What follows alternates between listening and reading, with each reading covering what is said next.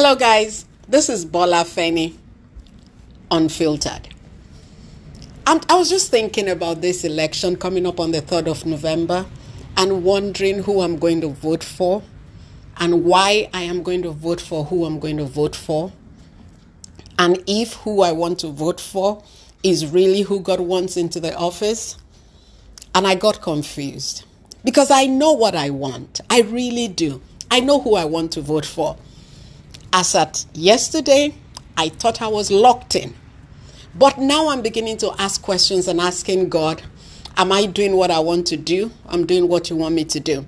And I have reasons for who I want to vote for.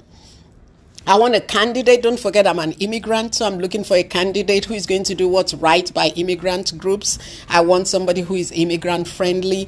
I want somebody who is going to have policies in place that is going to be advantageous to minorities and to poor people and stuff like that.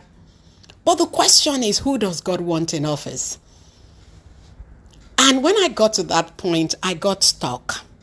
Because in all my thinking, I haven't even asked God. Don't get me wrong. God may want who I want. I don't know that yet, though. So what do I need to do? I want to pray. And I want to invite you to join me. We can't afford to have the wrong candidate in office. We can't afford to get it wrong in this election. The important thing is for us to vote for who God has ordained to be there. So I want you to join me. Let's begin to pray.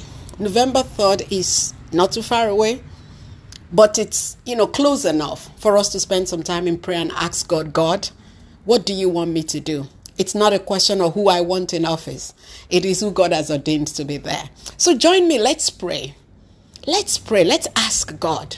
Let's seek the face of God and say, God, what exactly do you want? What exactly are you saying? What exactly are you about to do in the world? Who is in the scheme of things? So I want us to pray and seek the face of God for this election. And let's see how it goes.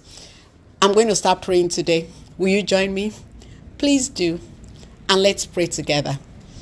And let God's will be done in our beloved country. God bless you. Have a good week. Bye.